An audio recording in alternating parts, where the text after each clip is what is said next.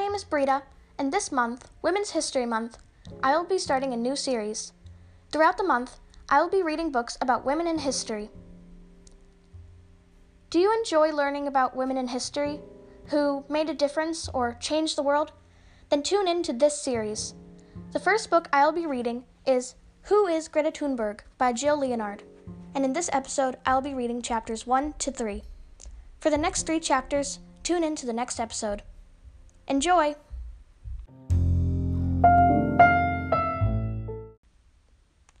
Who is Greta Thunberg? On August 20th, 2018, a Monday morning in Stockholm, Sweden, a girl in a blue hoodie and yellow raincoat hopped on her bike and rode from her home to the Swedish Parliament building, the meeting place of the country's government. She was barely 5 feet tall and wore her hair in 2 long braids. Her name was Greta Thunberg. She was 15 years old and she was skipping school. Was she doing it for fun? No, just the opposite. She had a very serious purpose. She was going to the government building to protest what she saw as a deadly climate crisis. A few months before, a newspaper had run an essay she wrote about her fears for the environment. I want to feel safe, she wrote. How can I feel safe when I know that we are in the greatest crisis in human history? So, she decided to take action. Greta brought 100 flyers to give out to people. She also had a wooden sign that her father had helped her make. It was painted white and in large black letters. The message in Swedish read, "School strike for climate." Her strike meant that, in protest, she refused to go to school. This was the very first day of her strike. Greta sat against a wall of the Parliament building. She had tried to convince other young people she knew to join her, but nobody had. Greta was on her own. All day long, people passed by her. If they noticed her sign, they didn't ask about it. Nobody took a flyer either. The next day, however, there she was, back at the same spot. For a while, a young man talked to her about her protest. He gave her a piece of chocolate, which Greta appreciated, but no crowd joined her. Like so many teenagers born in the 21st century, Greta understood the power of social media. She posted a photo of herself holding her sign on Instagram and Twitter. She contacted a few Swedish newspapers to tell them about her strike to call attention to climate change. Sure enough, a couple of local papers sent reporters. After that, Greta's strike started to grow. More and more young people joined Greta at the Parliament building. Like her, they wanted the Swedish government to take action by passing laws that would help reverse global warming. The planet needed saving.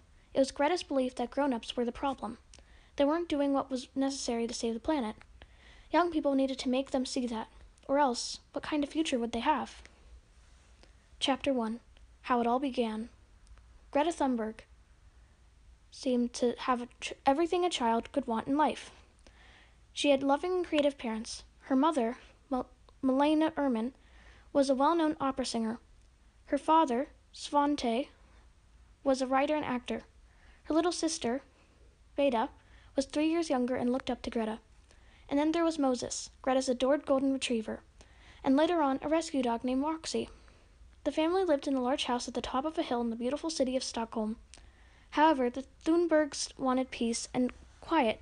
It was only a quick trip to their weekend home on an island named Ingaro.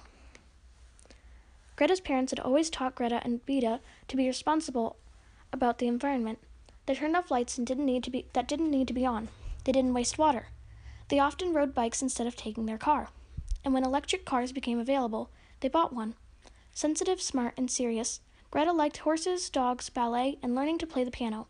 For companionship, she often turned to books, and she was a deep thinker who sometimes seemed more like a grown-up than a kid. Sweden. Stockholm is the capital of Sweden, a country on the Scandinavian peninsula in the very north of Europe. The winters are long and cold. The summers are short and mild. Sweden has more islands than any other country in the world, more than 200,000. The city of Stockholm spreads across 14 of them. Sweden has a constitutional monarchy and a parliamentary system. That means there is either a king or queen with little power.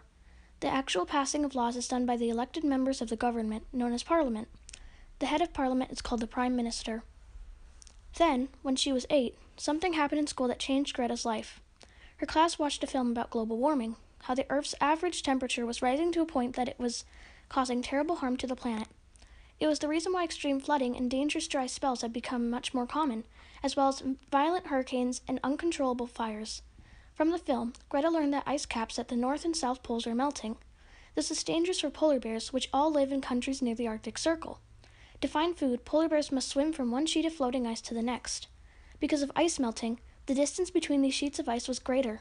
It was harder for the polar bears to make it from one sheet to the next. Many weren't finding enough food to eat. It upset everyone in the class to learn about this, but after the film was over, the other children were able to go on with the rest of their days. Not Greta. All she could think about was the polar bears. If global warming was the problem, why was no one stopping it? Greta's worrying grew worse and worse. By the time she was 11, all she could think about was global warming. She stopped eating. She stopped playing the piano. She stopped going to school. She even stopped talking. For hours, she would just sit with Moses, petting and stroking his fur. Milena and Svante tried everything to encourage Greta to eat more. They offered her favorite foods, such as avocados and little potato dumplings. But nothing worked. Greta lost more than 20 pounds. Svante described this time as the ultimate nightmare for a parent. His child was suffering, and he wasn't able to help her. Chapter 2. An Answer. After 2 months, Greta was no better. Her parents wanted to know what was wrong, so they took her to a children's hospital in Stockholm. A doctor there performed many tests, and fortunately, they did point to an answer, but a surprising one. Greta had Asperger's syndrome. Asperger's syndrome is a mild form of autism. It turned out that Greta's sister, Beta, also had Asperger's. Many kids with Asperger's syndrome or autism are talented in certain areas, including math or music, but social situations can be difficult for them. They find it hard to make friends and have to learn things that other kids just seem to know.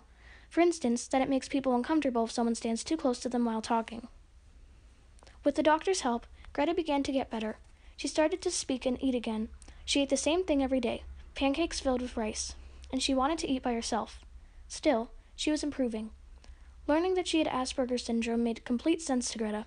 It explained why she saw everything in life as being black or white, meaning things are either right or wrong. In speeches, Greta has called having Asperger's her superpower. It made her able to put so much focus and energy into a single problem, saving the planet. An interest in the environment ran in Greta's family. A distant relative had been a famous scientist. His name was Svante Arrhenius. In the very late 1800s, he was among the first to explain what he called the greenhouse effect, and he predicted that there would be global warming because factories and cars and trains were releasing so much carbon dioxide into the atmosphere. Returning to school wasn't easy for Greta. Other kids were sometimes mean. They didn't understand why Greta spoke so softly and often didn't answer them. They thought she was being snobby.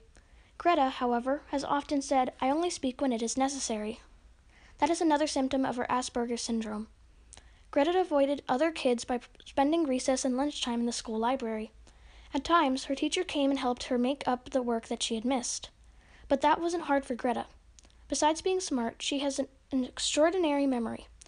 It means that if she read something once, she remembered it in great detail. Greta also read as many books on the environment as she could, including one written by her ancestor Svante Arrhenius. She learned much more about what started global warming, and she wondered, is there anything that can be done to reverse the damage done to the planet? The greenhouse effect. Unlike other planets in our solar system, the Earth is blanketed in a thick layer of invisible gases called the atmosphere. Some of the gases in the atmosphere, such as carbon dioxide, trap in heat from the sun. This is a good thing, as long as there isn't too much of it. Carbon dioxide keeps the Earth warm enough, both day and night, for plants and animals, including humans, to live. The atmosphere works like the glass roof of a greenhouse that holds in heat, allowing the plants inside to grow even during the coldest winter days. Chapter 3. Changing Times. Greta had started learning about the environment when she was only about 7 or 8. In time, she knew so much about this topic that, on a school trip to a museum exhibit about global warming, Greta even was able to spot some errors in the information about the display. She was so upset that she left the exhibit and waited outside for her teacher and the other students.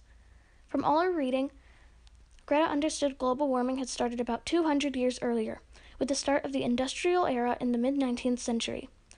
Machinery that used fossil fuels, coal, oil, and some natural gases, was the root of this problem.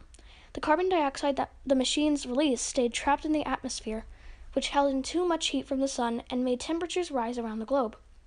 To Greta, that explained why, in Sweden, the summer of 2018 had been unusually warm. There had also been terrible forest fires in the north of her country that summer. Greta also learned from books about the pre-industrial era, which lasted from about 1750 to 1850. During that era, most people were farmers, and when anyone traveled, it was on a horse. Practically everything that people used in their daily lives, including tools and clothes, were made by hand, either at home or in small workshops. Then, Greta learned, by 1760, the Industrial Revolution began. The beginning of this era was marked by the invention of an improved steam engine. It meant that items were once produced by hand were being made in factories with the help of powerful machinery. They could produce things quickly and in large quantities. The machines, however, needed a fuel to power them, like coal. But burning coal released large amounts of carbon dioxide into the atmosphere. This would have terrible consequences for the planet. By the end of the 1800s, horses were beginning to be replaced by cars. Instead of coal, car engines used gasoline or diesel fuel, which also spews carbon dioxide into the atmosphere. Greta learned that the Industrial Revolution was when, most recently, the average global temperature started to rise because of all the carbon dioxide released by cars and factories. The Earth has reached a point where the past 10 years have been the hottest on record. All are reading informed the way that Greta spoke about the warming, comparing it to a house. "Our house is on fire," she has said many times. So, were leaders of the world doing anything to put the fire out?